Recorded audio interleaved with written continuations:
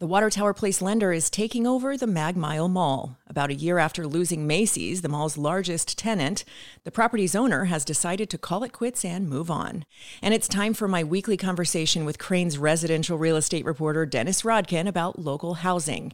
This week, we'll take a look at a home that was once a funeral parlor, a house with an architectural pedigree saved from demolition, and lots more. This is a house in Lake Forest that was built in the 1940s on 90 acres. The people who owned it called it Dream Farm. I'm Amy Guth, and this is Crain's Daily Gist for Thursday, April 7th.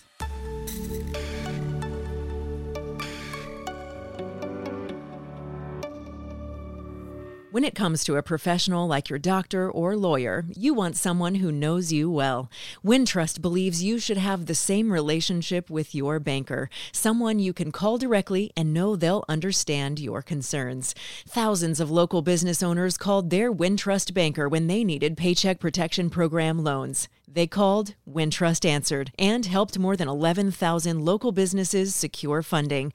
Learn more at wintrust.com/dailygist. Member FDIC.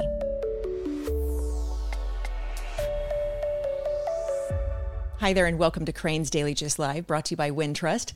This is the live version of the daily podcast. I'm your host, Amy Guth, and I'm joined by Crain's residential real estate reporter, Dennis Rodkin, here to talk about news this week from the local housing market. Hello, Dennis. Good morning, Amy. How are you? I'm well, thanks. So, as usual, lots of things to talk about, but we're less news today and more about specific properties. It's been a property-heavy week. Yeah, I have news coming up, but it's been a very heavy week of property stories. Lighter math for you this week, maybe. And that's probably good. Right. Give your poor brain a break. Exactly. All right. Well, let's start by talking about Marcus Lemonis, who is selling a Michigan Avenue condo that he renovated. It's a really nice one. It's in the Bloomingdale's building.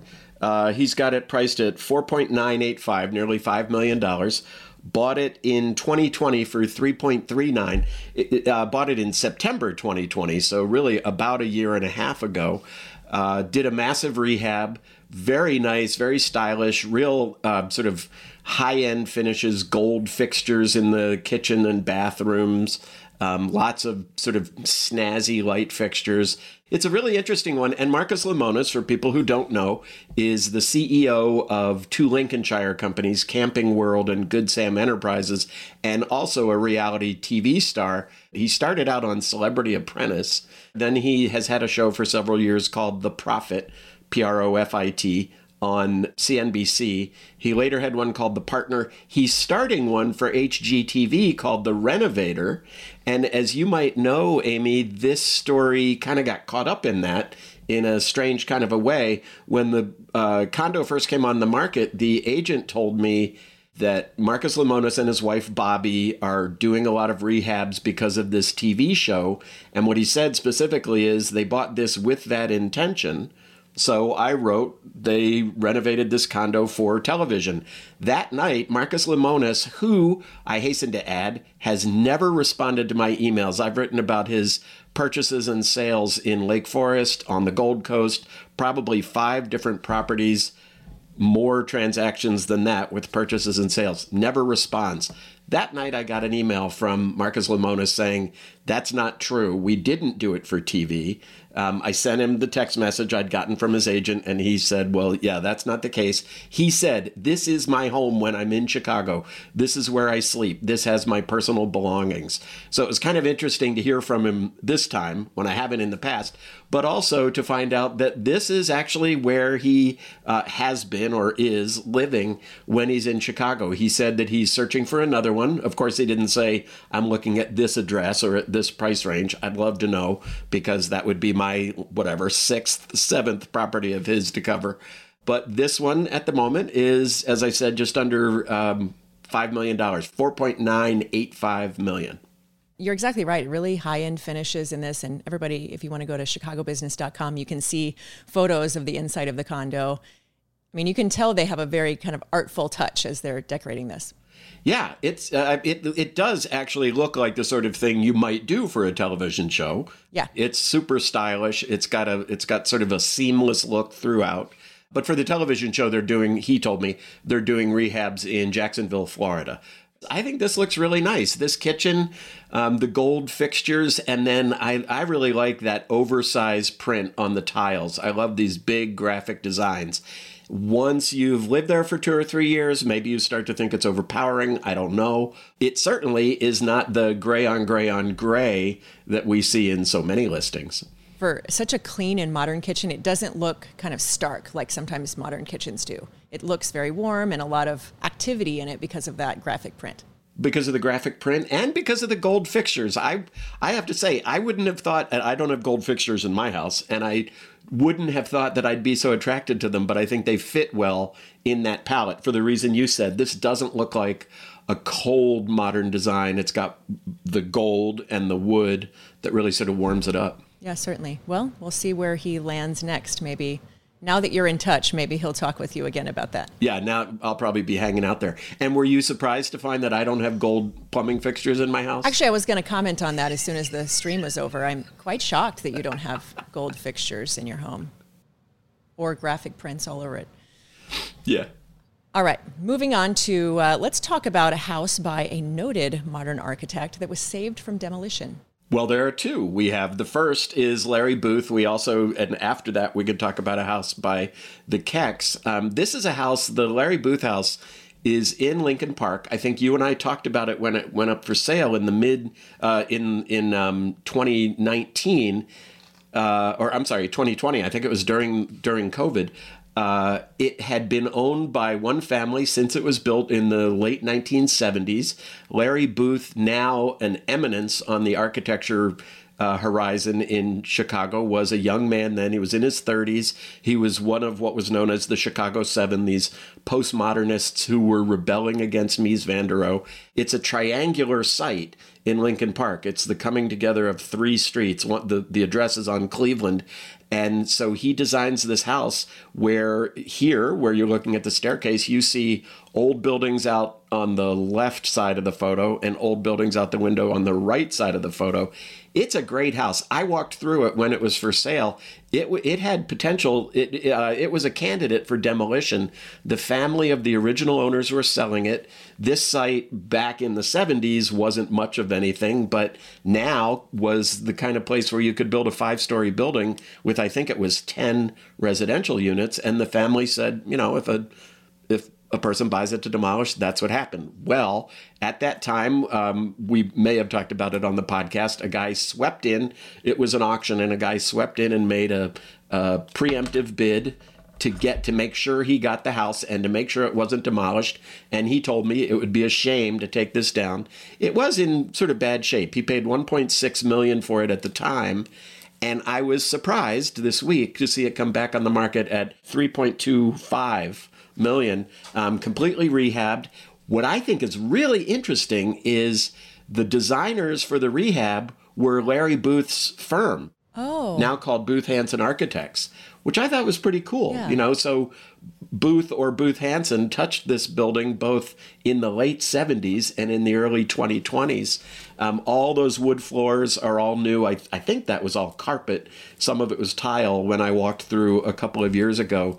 Nice and crisp and clean white as it was originally designed, but new kitchen, new bath fixtures, really looks good. And it's 3.0. And the other thing is, I couldn't quite get confirmation, but the way this house is laid out, the main floor is 1 floor up from the sidewalk, and that lower floor was a rental.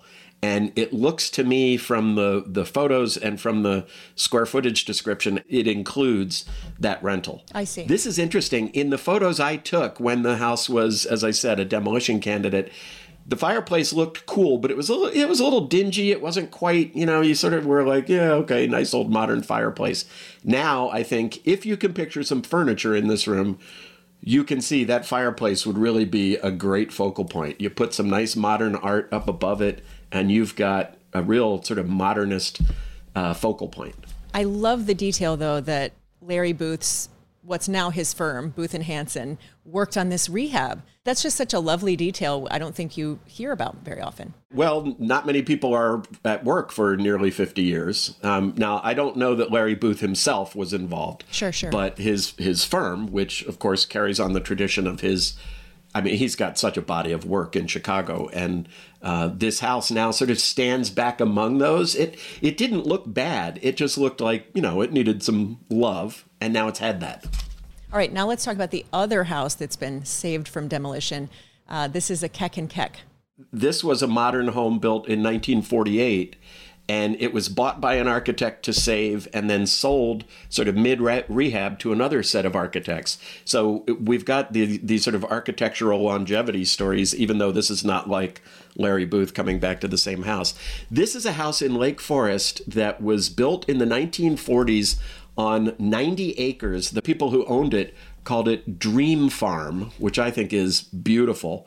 The Fagans, they were a couple from Chicago, and they bought this 90-acre parcel in West Lake Forest, what really would have been rural then, and there would have been no Eden's Expressway or any of that to get up there. So I imagine them driving out on surface streets to their 90 acres out in the woods in West Lake Forest, and they had the Kecks build this beautiful house. Keck and Keck were pioneers of modernism in the Midwest, in Chicago. They were also pioneers of passive solar, which the simplest description of that is you have most of your windows on the south so that the sun shines in, and you have big overhangs so that in the summer the high sun is blocked, but in the winter the low sun comes right in, and then you have very few windows on the north, which would be awfully cold in the winter. So this is an example of that. It runs sort of south as well as southwest and southeast. It's not quite a V shape, but it's a big angled building,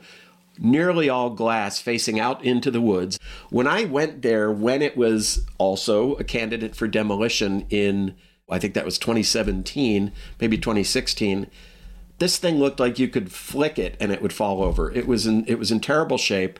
It was owned by the Fagans from 1948, I think into the 80s or possibly the 90s. Then it was owned by a family member of theirs. But in the 2000s, it was bought by a man who was going to do the rehab. And then what he told me is, this is several years ago, he had a health circumstances kept him from doing it. So the house sat empty. It's falling apart. It's on the market for quite a while. He applies for demolition. This is Keck and Keck, who were very important to the architectural landscape in Chicago and around the country with their passive solar.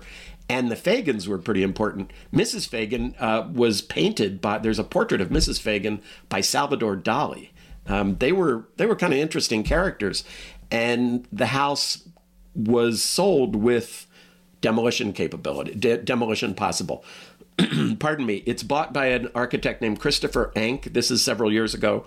$500,000 he paid. He's done other restorations, including a Seafarth house that was in, a John Van Bergen house that was in Wilmette that he moved to Evanston, and people might remember that story. So he buys this one. He's doing the rehab. And then at some point, I don't have the full story, but what he told me is he put it on the market with the rehab not complete because he thought you, the buyer, might want to do something yourself, and he would like to fund another renovation. So these two architects who live in Oak Park come along and they say, yeah, we've done restoration. We love Keck. We'll do it. So they actually got it under contract several months before they closed the purchase, and then they did some of the rehab that remained to get it to the point where they could get a regular residential mortgage rather than a construction loan, then bought it last week for $1.185 million, about twice what Enck had paid for it, but I don't know how much he put into it, and they're going to continue the renovation. So it's been rehabbed first by one and later by two architects, and they're just delighted. It's such a great house. I got to walk around. You saw I took a picture of them. It's such a great house. It's this low-slung house on this wooded property. You can see that this is that front wall. This is the north wall with almost no windows. You pull up, it's almost like, oh, this must be the garden wall, right? There's no house there. And then you go in and it just opens up with those glass walls and windows to In some cases, they're floor to ceiling, so they'd be glass walls, and in other cases, they're window height. Just this bank of glass looking out at the woods, also looking out at a pool. This is interesting. When I was there the first time, I didn't know there was a pool because it had been covered up and it was so overgrown with weeds and stuff, you didn't even see a pool cover. So when they told me they have a swimming pool, I was surprised. But they're going to do that later. That's not by the Kecks. And so this house that could have been lost, just like the Larry Booth one, was saved and rehabbed, and now, or mostly rehabbed, and now the rehab will continue under another team. And I love kind of the architect after architect after architect hopping in on this. Yeah, I kind of wanted to write a headline that said, like, architectural treasure saved by an architect, now owned by 2 more architects, but somehow the editors at Crain's didn't go for that. Imagine them not going for a very confusing headline. Exactly. For me repeating myself. Right. Well, that is a very cool story, though. It is. And it really is. I mean, this is a super cool house.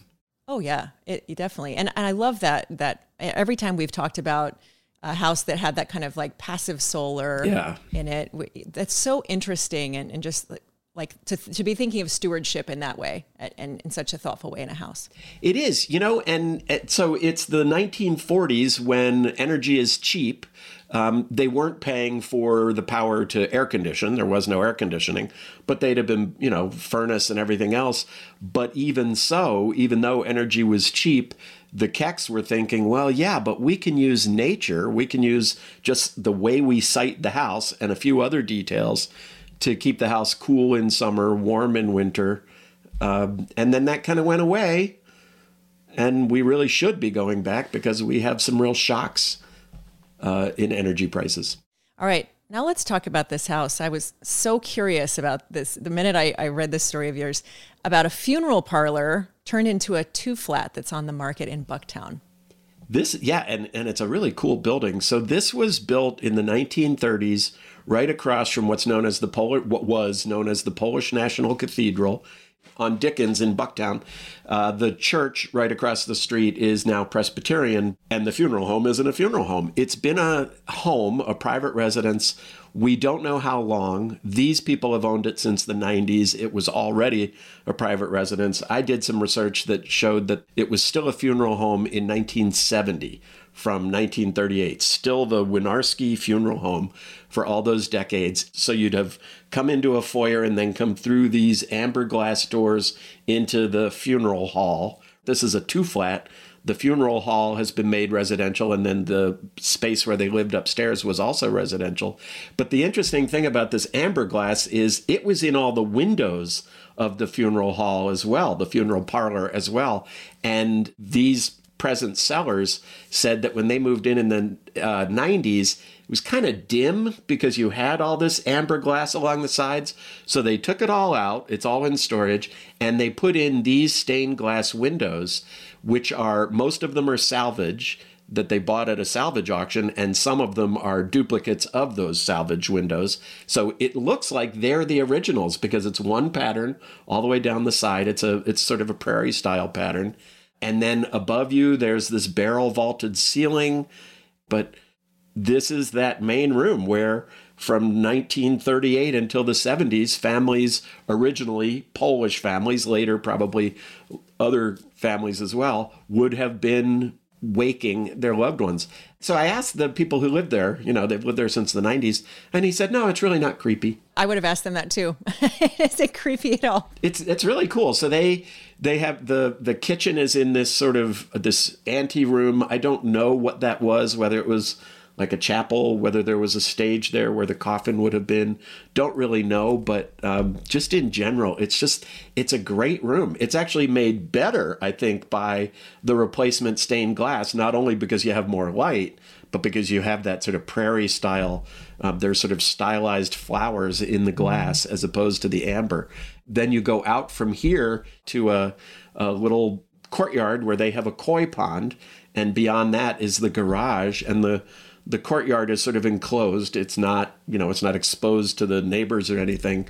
And then on the top of the garage, they have a deck. So you've got a lot of these things that you would have in a Bucktown home, some private yard space, a rooftop deck, but you're living in a funeral home.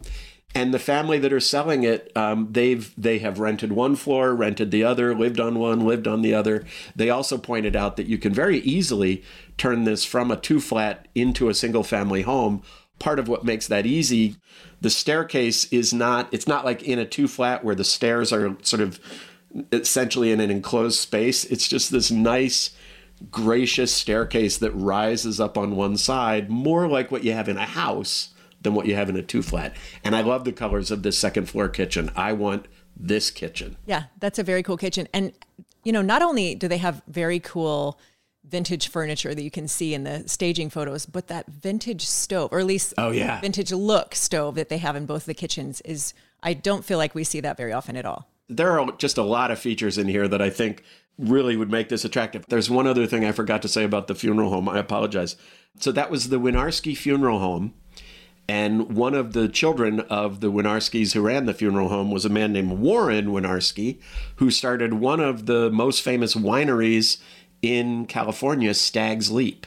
Oh, how interesting. Yeah, so he grew up there, and his bio talks about his father making dandelion wine and things like that at home, which would be at this funeral home. What an interesting footnote of the already interesting history of this place. Oh, and I forgot to say, it has gone under contract. I wrote about it on Friday, and I think by Monday or Tuesday, it was under contract. The asking price was $1.45 million. Don't yet know what the sale price is. It had only been on the market for a few days when I wrote about it, and also when it went under contract. So I'm going to guess that the sale price is close to that asking price of 1.45. And of course, I'll watch and report what it comes out as. All right, one more house to talk about, and that is a house owned by Jennifer Pritzker. Tell me about this one. For a while, Jennifer Pritzker had 2 houses near the Evanston lakefront, this one actually on the Evanston lakefront and another around the corner, that were both operated as bed and breakfasts. In 2012, Jennifer Pritzker and Tawani Enterprises bought 4 houses in Evanston. This sale yesterday is the sale of the 4th. They're all gone now. The 2 were operated as bed and breakfasts. The other 2, they would never really, the Tawani and Jennifer Pritzker would never say what the use was of a house on Judson and a house on Sheridan Road. Those were both sold off in 2019. Again, they were all bought in 2012. Those were bought in 2019. The one around the corner from this was sold in 2020, and this just sold this week. This one sold for $3.6 million. It was built in the 1880s. Jennifer Pritzker bought it again in 2012 for $2.8 million and did a massive restoration, turned it into a bed and breakfast. It's so nice. That Tudor exterior was spectacular and looks across the street at Evanston's Lakefront Park. It's like, if you've ever done Evanston's Lakefront, that is part of the experience, is looking at those great houses that line the other side of the street. And then this one has obviously a really beautiful wood foyer and staircase entry where you're coming into a very commanding place. And then you've got plaster friezes in the dining room wrapping the upper parts of the walls. You've got this stone fireplace and all this wood. I don't know who the original owners were, but you can just imagine an Evanston or a Northwestern professor in the 1880s. A lot of those nice houses. There's one amazing house in Evanston built by a music professor that just makes me sweat when I look at it. But just imagine you're some, classics scholar in here writing your important tome and looking out at Lake Michigan. I can absolutely imagine being that classic scholar sitting there writing. I can absolutely imagine that. I thought you could. For sure.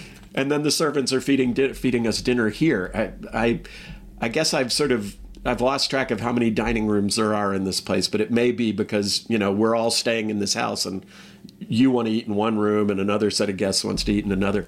I mean, this house it's really got some details, 1880s. 1880s, but there's a rehab that took place. And I don't know, how much of that is original and how much is rehab, but it looks just like really perfectly preserved detail from the 1880s. It really does. Pritzker and Tawani have done great work, not only in Evanston. We've seen properties in Rogers Park that the firm has redone. There are both rehabs and new construction.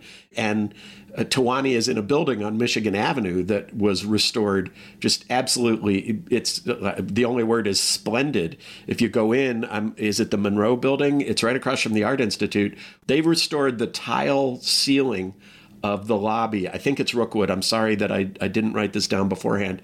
But that to me is like the most exquisite lobby from the early 1900s on Michigan Avenue. And that too was restored by Pritzker and Tawani, the building that the military museum is in, that the Pritzker Military Museum is in. Right. That one. Indeed. All right. So, really all these projects are done with just great care, superb taste and care. Yeah, certainly.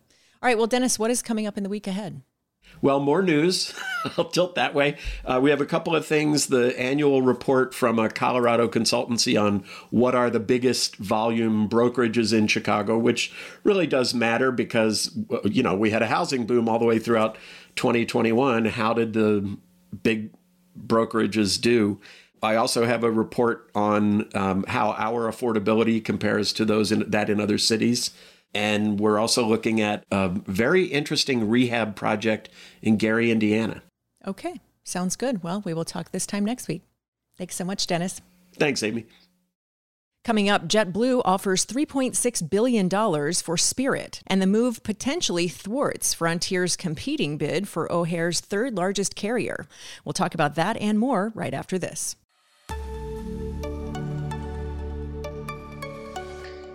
Cranes invites all general counsels, chief legal officers, and senior in-house counsels to our General Counsel Breakfast on May 17th. The event will feature Chicago's top general counsels offering perspective on current legal trends in business and litigation. Plus, our exclusive panel takes a closer look at how general counsels can best manage the risks and challenges in today's landscape. CLE credit will be available. To learn more and find out how to attend, visit chicagobusiness.com/events. You're listening to Crane's Daily Gist with Amy Guth. Crane's Albie Galoon reports that about a year after losing Macy's, its largest tenant, Brookfield Property Partners, the owner of Water Tower Place shopping mall on North Michigan Avenue, has reportedly decided to throw in the towel and hand the property over to its lender. Galoon notes in his reporting that it's a step that would have been unthinkable before the COVID-19 pandemic set in motion a wave of store closures on the Mag Mile. Nearly a quarter of all Mag Mile retail space is vacant today, more than double its vacancy just 4 years ago. And by letting go of the mall, Brookfield is acknowledging that the time, effort, and money required to revive the struggling property wouldn't be worth it. And another factor is that Water Tower Place has lost so much value that its equity investment has been wiped out. Galoon reports that it's now worth less than the more than $300 million in debt owed on it. New York-based Brookfield is transferring ownership of Water Tower Place to MetLife Investment Management, a unit of the property's lender, New York insurer MetLife. And Water Tower Place was a pioneer in Chicago retail, the first indoor mall in the city when it opened in 1975, part of a big mixed-use complex that included condominiums, office space, and the Ritz-Carlton Chicago. Chicago-based real estate investment trust General Growth Properties owned Water Tower Place through a joint venture for more than a decade before Brookfield took it over through its 2018 takeover of GGP. Brookfield also owns the Oakbrook Center and Northbrook Court malls. Alderman Ray Lopez of the 15th Ward has announced plans to campaign for mayor. Crane's contributor Justin Lawrence notes that the second-term alderman, who serves portions of the Back of the Yards, Brighton Park, and West Englewood neighborhoods, is among Mayor Lori Lightfoot's harshest critics.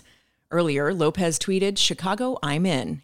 His entry to the race comes before Lightfoot has formally announced her re-election bid. The first-term mayor has increased her fundraising in recent months, bringing in $781,000 in the first quarter, and is expected to make a campaign announcement shortly. Lopez said in a statement, quote, "I love my city, and like most Chicagoans, I am sick and tired of watching Chicago flounder at the hands of a rudderless ship." His statement continued, quote, "The time is now to provide our great city with the compassion and leadership it deserves. I'm in, and I hope Chicago will join me." Lopez is the first serious challenger to announce their intention to run. Another Lightfoot critic, Fraternal Order of Police president and former Chicago police officer John Catanzara, has said he will run against the mayor, but has not mounted a formal campaign. 2019 mayoral candidate and businessperson Willie Wilson said last week that he'll make an announcement on April 11th on whether or not he will run in 2023. Rivian Automotive produced less than 2,600 vehicles in the first quarter as the maker of plug-in trucks grapples with ongoing supply chain and pandemic issues. Rivian said Tuesday in a statement that it also reaffirmed its guidance to build 25,000 electric vehicles this year.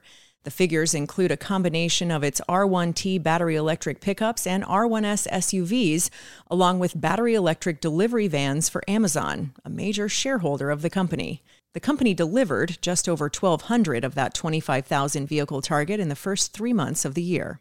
The latest results bring the total output from Rivian's downstate Normal plant to about 3,600 EVs since production started in September. Rivian, often noted as a leading challenger to Tesla, who is the market leader in the EV space, has struggled lately with the realities of launching and ramping new EV products. The automaker has cited the war in Ukraine as adding to supply chain and cost pressures. Rivian, whose market value briefly exceeded $150 billion after its November trading debut, has also contended with a slumping stock price and a U-turn on vehicle pricing. That forecast for production of 25,000 vehicles this year includes 10,000 vans to Amazon by year's end. Bloomberg reports that the production goal is half of what the plant is capable of, with assembly lines constrained by parts shortages. JetBlue has offered to buy budget carrier Spirit Airlines for $3.6 billion, potentially throwing off a competing bid by rival carrier Frontier. Bloomberg reported that Spirit said Tuesday it received an unsolicited proposal from JetBlue to buy outstanding shares for $33 apiece in cash. Spirit will work with financial and legal advisors to evaluate the offer, according to the statement. The development comes about 2 months after Frontier reached an agreement to buy Spirit for $2.9 billion. Frontier criticized the competing offer, saying such a combination would raise fares and reduce flight options. It also questioned JetBlue in light of an unrelated federal lawsuit to block an alliance with American Airlines. Bloomberg's reporting also noted that Spirit's allure perhaps stems in part from an industry-wide turn toward domestic markets and leisure travelers in order to recover from the impact of the pandemic. Larger carriers are now moving more heavily onto that turf as business and international travel demand both remain low. And a Spirit acquisition would give JetBlue the growth that it's long sought, Bloomberg notes, moving it closer to competing with larger carriers and assuring its spot as the fifth largest airline in the U.S. Spirit is the third largest carrier at O'Hare, with 4% of passengers, compared with 37% for United and 34% for American. That according to Department of Transportation data.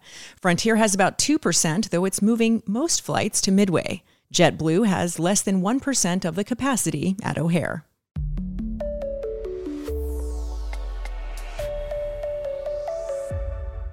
That's Crane's Daily Gist for now. Check in on our continuous newsfeed at chicagobusiness.com.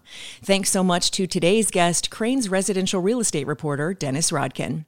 You can follow all of our conversations on Apple Podcasts, Spotify, or wherever you like to find your audio on demand. Don't forget to subscribe and please rate and review Crane's Daily Gist. Our show is produced by Todd Manley at Your Site Studios. I'm Amy Guth. Thanks so much for listening, and I'll meet you right back here next time.